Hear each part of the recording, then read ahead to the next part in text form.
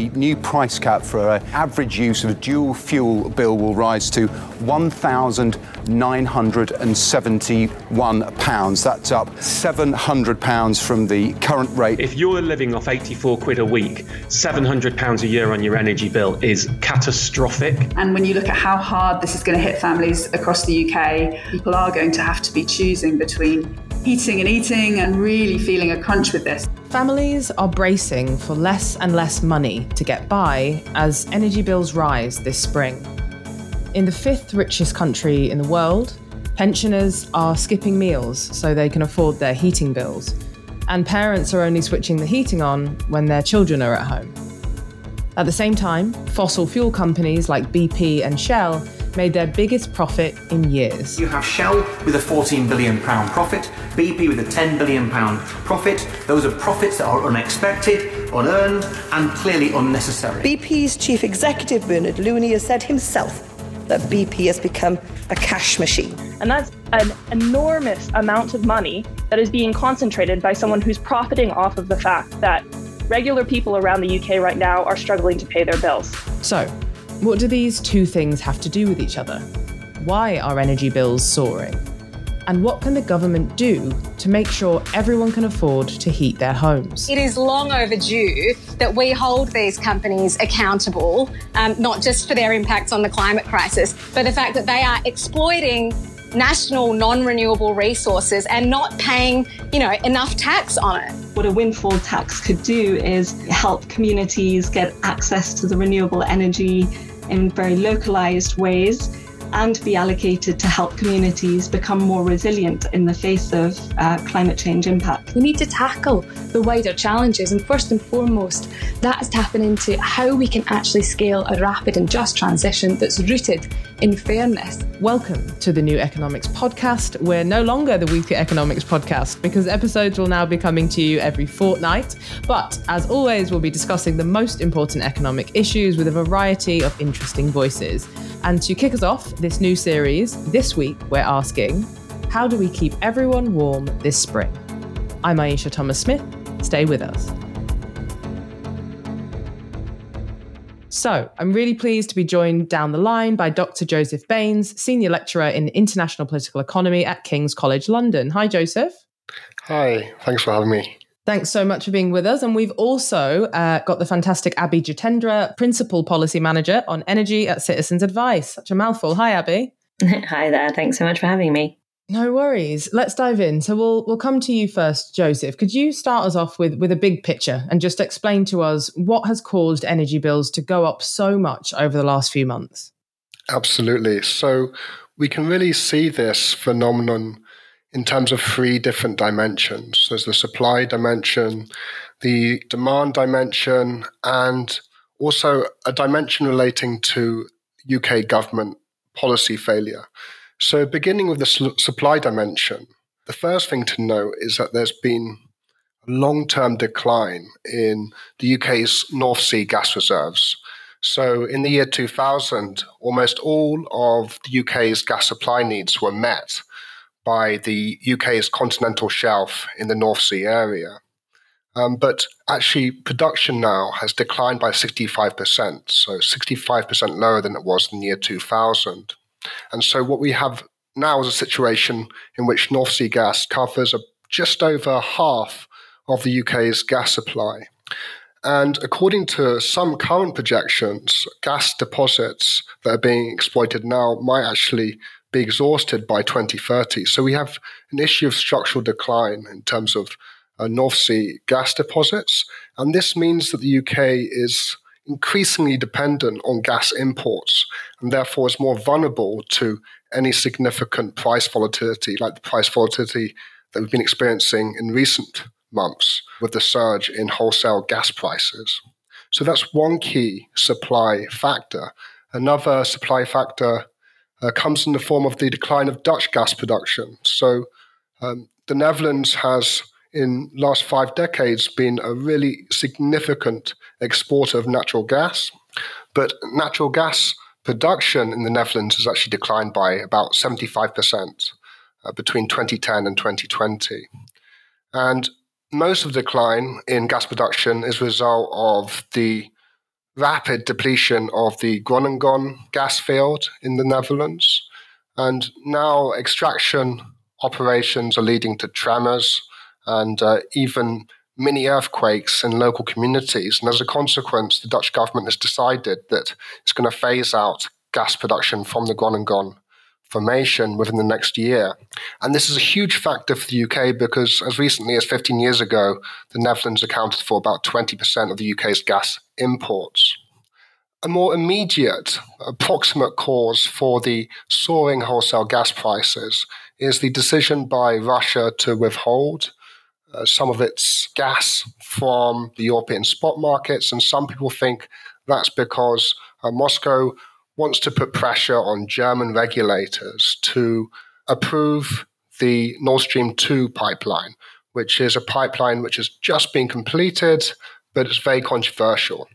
Finally, in terms of the supply side, there's the issue of the maintenance works that Norway has been undertaking with its gas infrastructure, and that's exacerbated the issues regarding supply to the UK. The demand dimension really can be viewed principally in terms of what's been happening in Asia. We've seen quite a significant economic recovery from the COVID slowdown. This is particularly the case with China. Indeed, its power generation has increased by about 8% over the last year. And although most of China's electricity needs are met by coal-fired power plants, the Chinese Communist Party has sought to impose some relatively modest limits on the role of coal in its energy mix.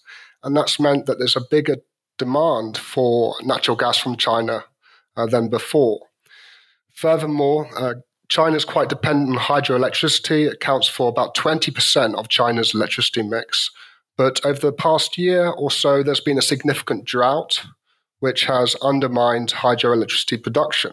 This issue of drought actually points our attention to factors relating to climate change, because they actually also play a role in this story. So if we look back at last winter, it was prolonged, particularly in much of the Northern Hemisphere. And that's because of the weakening of the polar vortex. And with the weakening of the polar vortex, a lot of cold air from the Arctic region was pushed southwards into North America and Europe. And that obviously increased demand for natural gas in Europe and North America over the last 12 months or so, particularly last winter. And this led to a depletion of gas stocks which were held in storage. Around this time last year, gas stocks were 25% below their historic average. And added to the particularly prolonged winter in Europe last year, there was a particularly hot summer in Asia, which added to demand for electricity generation, as a lot of people in their homes and in their workplaces wanted to keep cool, and they cranked up their air conditioning units as a consequence. And I guess the final demand side factor worth mentioning is the fact that wind power has not produced as much electricity as we would like over the last 12 months because of quite low wind speeds, especially last summer. And that also increased demand for gas. Finally, we can think about policy failures of the UK government. So in 2017, the UK government really experienced a dramatic reduction in its long-term gas reserves. So Centrica closed down its Rough storage facility, which accounted for about 75% of the country's entire storage. Now, the UK has no long-term storage. The gas stocks that the UK had last year constituted just 6% of annual demand, compared to, say, the much larger gas stocks we see on the continent. So Germany, France, and Italy have storage that covers about 20% of their annual demand. So you can see the UK government were taking big risks in terms of not having sufficient storage capacity. And finally, we can talk about perhaps the fact the UK government has been particularly reluctant to pass on the responsibility of reducing gas prices, or actually keeping them within tolerable levels, to corporations. So we can compare the situation to France, for example. The French government has put a cap on the amount that EDF can charge on consumers, so that bill hikes are basically limited to about 4%. And this obviously is going to reduce the huge financial burden of wholesale price increases on French households. And arguably, the French government's been able to do this because the French government has an 85% stake in EDF. Whereas the UK government's response has been much weaker. We've seen a massive increase in the energy price cap announced earlier this month, and we can see that perhaps 5 million people in the UK will experience fuel poverty in the next few months.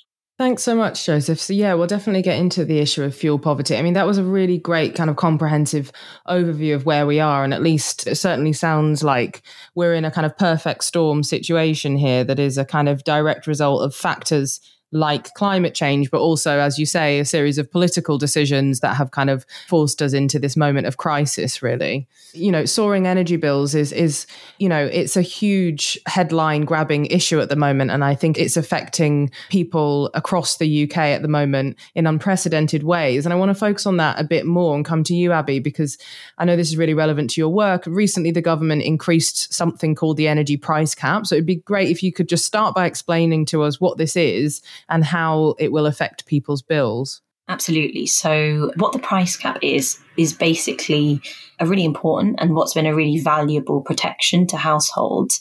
When it was initially kind of dreamed up and when it came into being in 2019, it was intended to be the absolute upper limit. So the upper limit that somebody would pay on their bills. And usually energy companies, the majority of their tariffs that they would offer to customers would be much, much lower than that.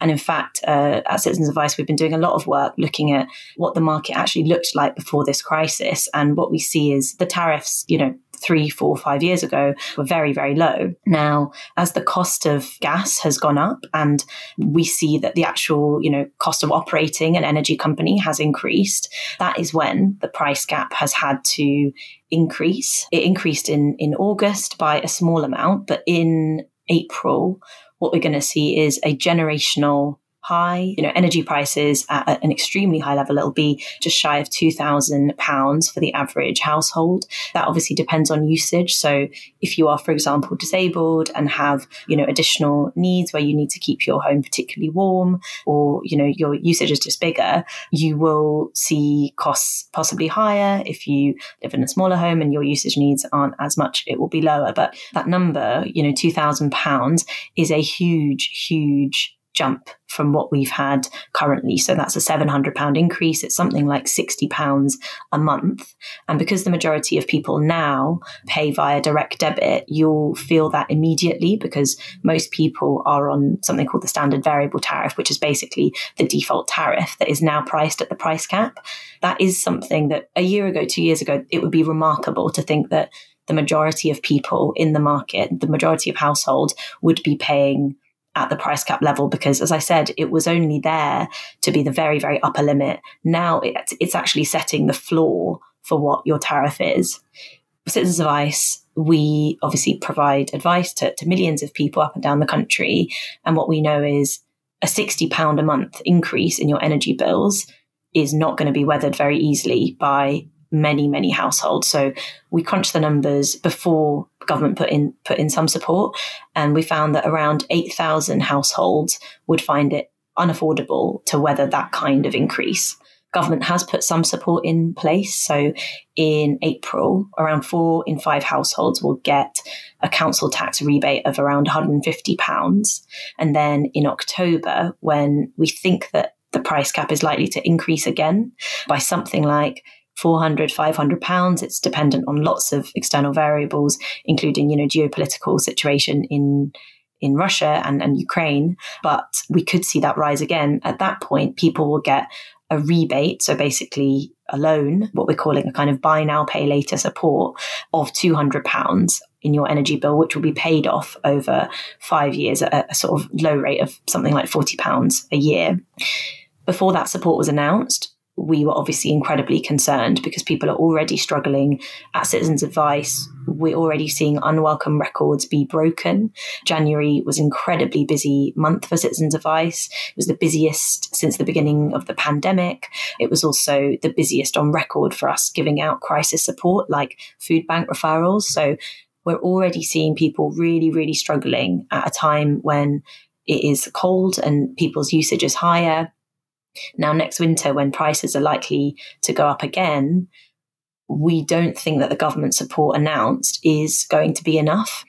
We know that for people on prepayment meters, that's people who basically pay as you go for their energy. They will see in the winter months when their usage goes up, they will see their bills go really, really, really high. So, if you're on a direct debit, you essentially pay a similar amount throughout the year. And in summer, you're effectively in debt to your energy company. In winter, you're effectively in debt to your energy company. And then in summer, you build up a credit. That's how people effectively pay for fluctuations in their energy bill. But if you're on a prepayment meter, you're literally paying as you use. What we know is people on prepayment meters tend to be on lower incomes or more likely to be, be in vulnerable situations. And those are the people who really need support. So what Citizens Advice was calling for in April was direct support via the benefit system. The government already has a lever to offer people support. People on benefits are, by definition, people on the lowest incomes. If you give support, a grant to people on the lowest incomes, it's going to have a big impact. Instead, government has put some support in place, but we think it's untargeted, it's quite complicated to administer. And really, when energy prices go up in October, when they're likely to, we'll be back on square one, back thinking about how to protect people. And again, thinking, the government support just isn't enough. Thanks, Abby. That was going to be, I guess my question, after you said we were a little bit relieved to hear these announcements is it enough? And it certainly sounds like it's not. I want to come to you on that, Joseph. What are your thoughts on what the government has done so far to respond to the cost of living crisis, and how's it all going to play out? Well, I think the government hasn't done enough, and we have to look at this in a broader context. We've seen the longest running squeeze on wages since the Napoleonic Wars. Right, so the situation going into this energy crisis hasn't been good for low-income and middle-income households. And there are many different factors at play with regard to the declining income share of workers in the overall economy. We can talk about declining union density. We can talk about the changing sectoral composition of the British economy. But also we have to look at the austerity measures imposed a decade ago, the huge cuts to local councils, and also the really mean and ungenerous welfare support in the form of, say, universal credit. And we can think about also issues relating to the national insurance hikes. All of these things are compounding the pressures on households. Households are already strained by the increased energy cap. So we need to sort of look at the broader perspective here and look at how, perhaps with a new sort of policy program, we can redistribute power and income in ways which will significantly mitigate the strains that low-income and or middle-income households are experiencing. And with that in mind, I guess when it comes to the energy sector, it's worth breaking things down a little bit and looking at where profits are being made and where power seems to be highly concentrated. So obviously we have the big integrated oil companies like BP and Royal Dutch Shell, which are experiencing huge profits right now. BP's chief executive officer described his company as a cash machine because it's generating such huge cash flows as a consequence of soaring oil and gas prices. And these companies have been paying out literally billions of pounds over the last 10 years in dividends and stock buybacks. I've crunched the numbers. They've paid out about £200 billion in dividends and stock buybacks since 2010. So that's one key area where we see great profitability, particularly in recent months for BP and Shell. And then if we look further down the supply chain, we see the electricity transmission networks and the electricity distribution network operators and the gas distribution networks. And the profit margins that these companies are enjoying is simply eye-watering. So, for example, the National Grid PLC, which is responsible for about 80% of electricity and gas transmission in this country has been enjoying about 30% profit margins. So that's operating profits divided by revenues. So 30% is huge. If you look at the FTSE 100 over the last 10 years, their operating profit margins have been about 10%. And then if you look at the distribution network operators, you see even higher profit margins of around 40 to 50%. So these are private monopolies that literally have millions of households which are captive to them, that are enjoying massive profits and are distributing huge dividends to their shareholders. And with respect to the distribution network operators and the gas distribution networks, these shareholders aren't UK pension funds. Instead, they are sovereign wealth funds from abroad. They are billionaires such as Warren Buffett, who owns Berkshire Hathaway. He's got a 38% stake in Berkshire Hathaway, and Berkshire Hathaway owns a key DNO, that's what we call them, a distribution network operator, which services much of north of England. So basically, Warren Buffett has a 38% stake in this DNO. And so all the dividends that's being paying out, well, at least 38% of them are essentially going into Warren Buffett's bank account. And so we can see how this segment of the energy sector has become an embodiment of this extreme form of rentier capitalism, which has proven highly lucrative to the owners of these companies, but has caused a significant squeeze on living standards for households facing inflated bills. Absolutely. And I want to circle back on that one in particular, what you're naming there around the kind of extractive or rentier economy that is propping all of this up. Abby, did you want to come in back on that piece around what the government's doing? I know Boris Johnson seems to have gone back and forth on whether he wants to cut VAT on energy bills, for example. Are there other proposals that you think would be a good way forward here? Yeah, I had a few thoughts. I think it's tricky. Really good thoughts from Joseph on the kind of wider profit issues with the gas prices that we're all kind of dealing with, that actually being an energy company that serves customers is actually a loss-making enterprise, which is why we've seen 27 energy companies fail over the last, 5-6 months, which is, again, really unprecedented. And actually their failure has actually hiked up our energy bills. So the failure of 27 energy companies has put something like £94 on our bills, because without getting into the technical detail, the costs of supplier failures are basically spread across our bills. And there are various costs as part of that, including payments that the failed energy companies were supposed to pay, but they didn't, then basically fall on bill payers to pay, and various other payments.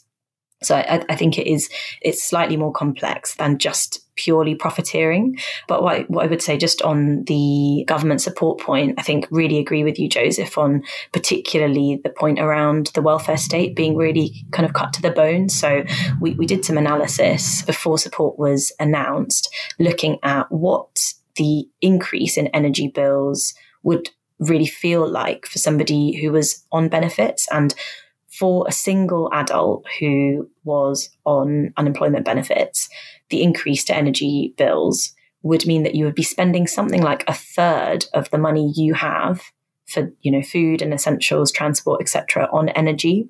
That is a huge, huge amount of money to be spending just on your energy bills without even factoring other day-to-day essentials. And it is why we see so many people needing food banks, coming to Citizens Advice with issues with debt. It's because the benefit system, including universal credit, but also legacy benefits, has not kept up with inflation. So even now in April, we're going to see inflation go up by around 7%. Again, unprecedented. This week, inflation has gone up by 5.5%, which is a 30-year high. 7% will take us even higher, of course. At the same time, benefit payments are only being uprated by 3%. So that is effectively a real terms cut for people on the lowest incomes. And again, we know that they can't shoulder that burden. We reran the numbers factoring in the support that government has provided, so the £150 council tax rebate, £200 loan. And all that does, again, it's welcome to some extent, but all that does is turn, for that person who would have paid a third of their money to energy bills if they're on benefits, all that's done is reduce it to a quarter of your payment. So again, still a huge amount of money that you're spending for an essential, which you can't really cut back on. Again, if you have additional needs and you need to keep your house warm, or you've got kids, you don't want to be living in a cold home, and you can't. There are serious health issues with doing that. So what we've been calling for is for government to really think about what the role of welfare is in our society, why it's not keeping pace with inflation. And then when we get to winter and prices go up again, what support is going to be there? There's something called Warm Home Discount, which is a kind of ready-made bit of support, which basically gives you a discount on your energy bills. The government has chosen not to expand that this winter, despite prices being at an all-time kind of high, or a kind of a generational high. We think government needs to go back to the drawing board, really think about what people are going to need this winter and make sure it's in place. I think all of those are really great points by Abby. Just turning back to the issue regarding the energy suppliers, I completely agree with you there, Abby. So a lot of the profit is being concentrated in the distribution networks and the transmission networks. But as you say, the energy suppliers have been feeling a squeeze, particularly the smaller suppliers that have entered the market in recent years. So turning our attention back to 2010, we only had about 12 suppliers. By 2018, there were 70 energy suppliers. And the UK government welcomed that because they thought that was emblematic of increased competition. But really, the government regulator, Ofgem, which is meant to be regulating the sector, didn't do its due diligence in terms of checking the financial strength of these companies, checking whether their balance sheets were properly capitalized and whether they could withstand volatility in wholesale prices. And many of these smaller suppliers were engaging in quite risky practices, not properly hedging their operations. So that meant that when wholesale gas prices were low, they could offer pretty low tariffs to households compared to the big six. But when wholesale prices increased dramatically since September, a lot of them obviously were just driven out of business. So I would say, again, we have an issue regarding the failure of the UK government to properly regulate this sector. I'm really interested in this issue. So Citizens Advice is the consumer watchdog for energy consumers in the market. And actually, Joseph's completely right. From 2010, what we saw, we referred to it as a market meltdown. We've called it out as a Wild West. There was basically very little safeguards within the energy market. If you had basically a telephone and a laptop, you could set up an energy company. And we've seen some completely extraordinary examples of energy companies being set up with no customer service standards whatsoever. We asked energy companies that had taken on suppliers that had failed, whether any of the companies that had failed, that they had taken on, had basically plans for what to do if they failed. Something like 19 out of 20 of the companies we asked said that they didn't have any plans. So that is really, really emblematic of a market that was basically left on its own to treat customers as it pleased, basically. And we're seeing the impact. So customers basically, households, people basically pay twice. They pay because their bills are wrong, because energy companies treat them incredibly badly, chasing them for debts that aren't right, giving them, really awful customer service. I'm sure we've all been at the end of a phone of an energy company hoping for, one outcome, and we've got another. So you pay in that way, and then you pay when your energy company fails, and then your bills go up by £94. What we've said time and time again is Ofgem needed to get a grip throughout this process to ensure that energy companies that were fit to practice were in the market. And when they broke the rules, which they did repeatedly, they were given sanction and told to change their practices. But repeatedly, we didn't see that happening. So unfortunately, this is where we are now. I think that there are questions about whether the market should be running with the big six or the big seven or whatever it is now. But really, from the experience of Citizens Advice and what we know from the front line, competition in the way that Ofgem presided over it over the last 10 years has not worked. It hasn't got good outcomes for consumers, and that's what we care about most. It's fascinating. And I think we're very lucky to have you because you're both doing such a brilliant job of laying out both the kind of complexities of what's going on here, but also starting to point to some of those solutions. And that's kind of how I want to end, just making some space for what we could be doing differently on this. I mean, you've both touched on it quite a lot already, but my main questions, I'm just going to say a lot of questions and then you folks can have at it. So one of them is, in terms of the energy market that you've been talking about, would reducing our reliance on fossil fuels like gas actually make gas price rises less of a problem in the future? And what are the other options available to us? For example, nationalizing energy companies, a windfall tax on some of the fossil fuel giants, etc. So that's kind of one half of my solution-based question series. And then the second half is, you may have both said everything you have to say on this, but in terms of government measures, we've agreed, I think, that they're not doing enough, and are there other things that have not yet been covered that we think that they should be doing? So first question on energy markets and the broader system, and second question on the government, and just, go for it. So in regard to whether windfall tax is a good idea, I think it is a good idea. There are several past precedents that we can look to.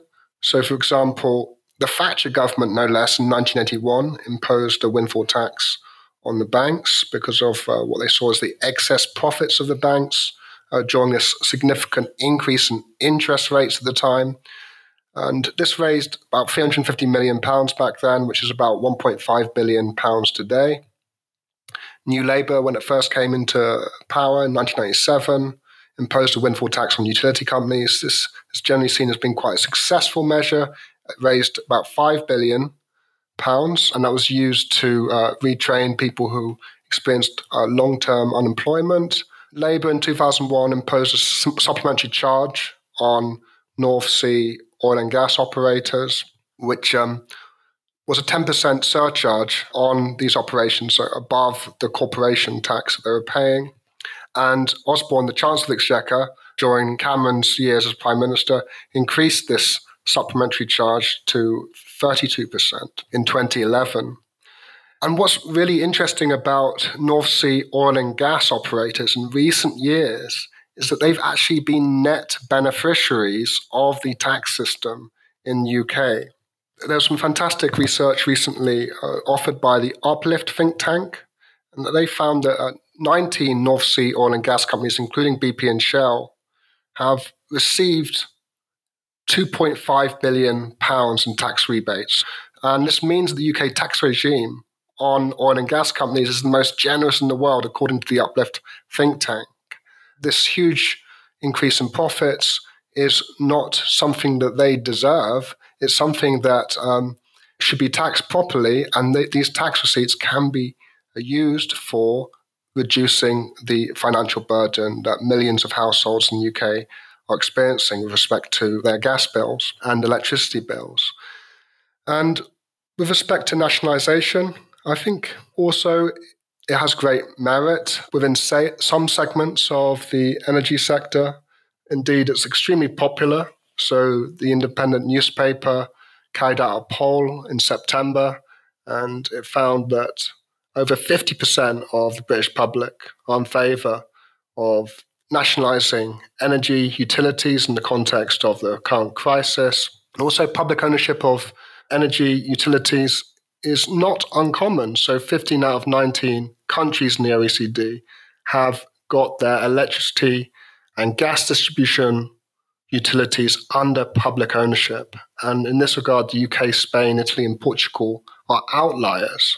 And if we were to nationalise some segments of the energy sector, then what we could do is ensure that there aren't these fire and rehire strategies which lay off workers and rehire them on reduced terms. It can give the government a degree of strategic control over how companies are operating so they better serve the needs of customers and also accelerate processes of decarbonisation. So I think both windfall taxes and nationalisation in some contexts can be very fruitful measures indeed. Thank you so much, Joseph. Over to you, Abby. What are we missing here? What else should we be doing? Yeah, so from my perspective and from the kind of citizens a bias perspective, thinking about kind of people's pockets, which is really where this is going to be felt most strongly, there's a couple of things. So in terms of longer term reliance on gas and fossil fuels, I think that's completely central to this. I mean, the net zero transition is going to be, if done right, will reduce our bills and will reduce our likelihood of the kind of price volatility that we've been experiencing over the last kind of 6 months and will probably be experiencing for the next couple of years. There's a huge number of things that need to happen as part of that, but central to that is what net zero means for our homes. So things like insulation, heat pumps, electric vehicles. It's the changes that people will make and will have to make that will be so central to this. And we really think government needs to step in, make it really easy for people to make those choices, and where people can't afford to make those switches, to step in and offer that financial support. That's one part of the puzzle, and that's kind of the long game.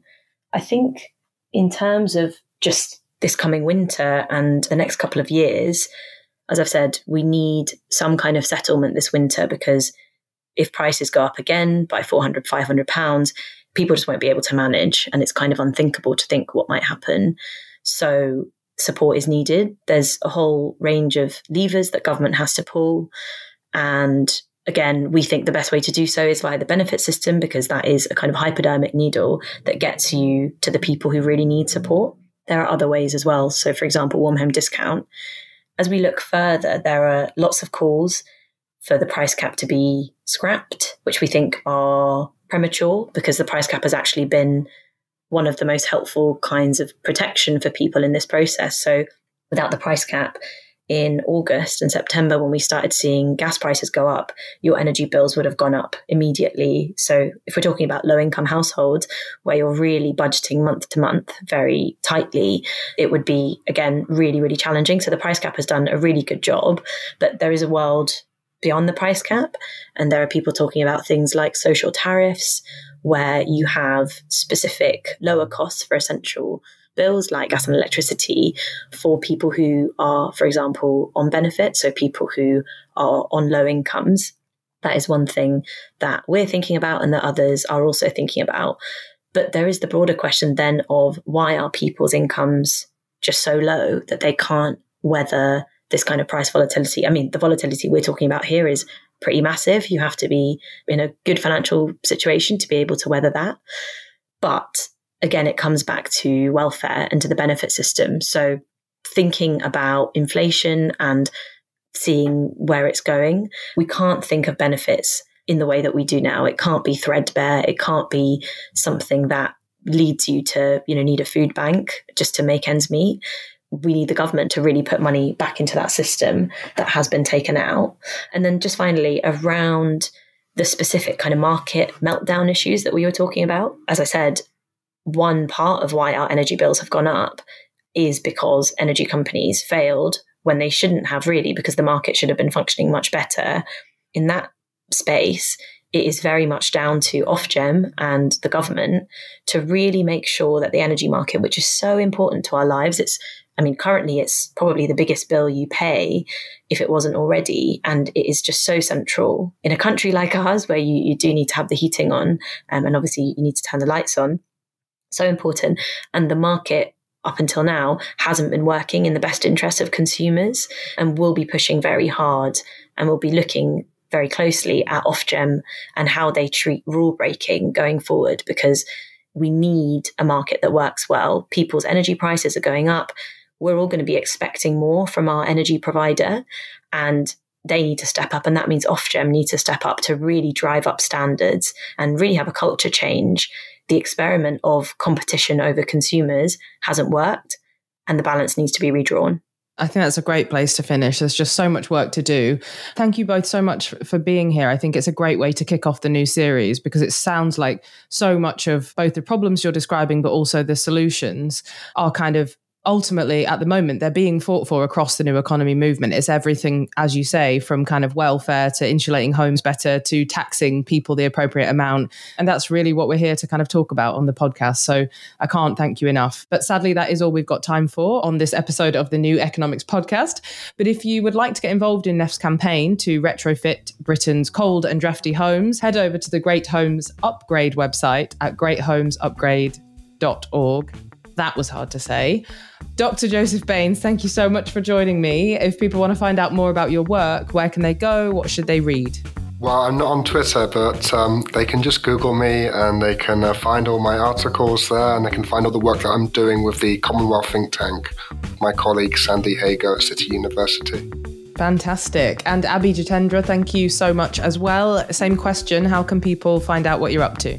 I am on Twitter. Joseph, get on Twitter. What are you doing? I'm Abhi Abhaya, Abhaya, and I work for Citizens Advice. So if you have listened to this podcast and you feel really worried about being able to pay your own energy bills, do get in touch with Citizens Advice, Google us, you'll find lots of advice on our advice pages. And yeah, I'm just aware that like a lot of people are affected by this, so want to make sure that people are getting the help they need. Totally. And thank you so much both for all the amazing work that you're doing on this. That is it for today's New Economics podcast, but we'll be back in 2 weeks, don't worry. If you've enjoyed this episode, please tell someone about it. As always, you can drop us a line with your comments and questions. We're at NEF on Twitter. The New Economics podcast is brought to you by the New Economics Foundation, believe it or not, produced by Becky Malone and researched by Margaret Welsh. I'm still Aisha Thomas-Smith. Stay safe.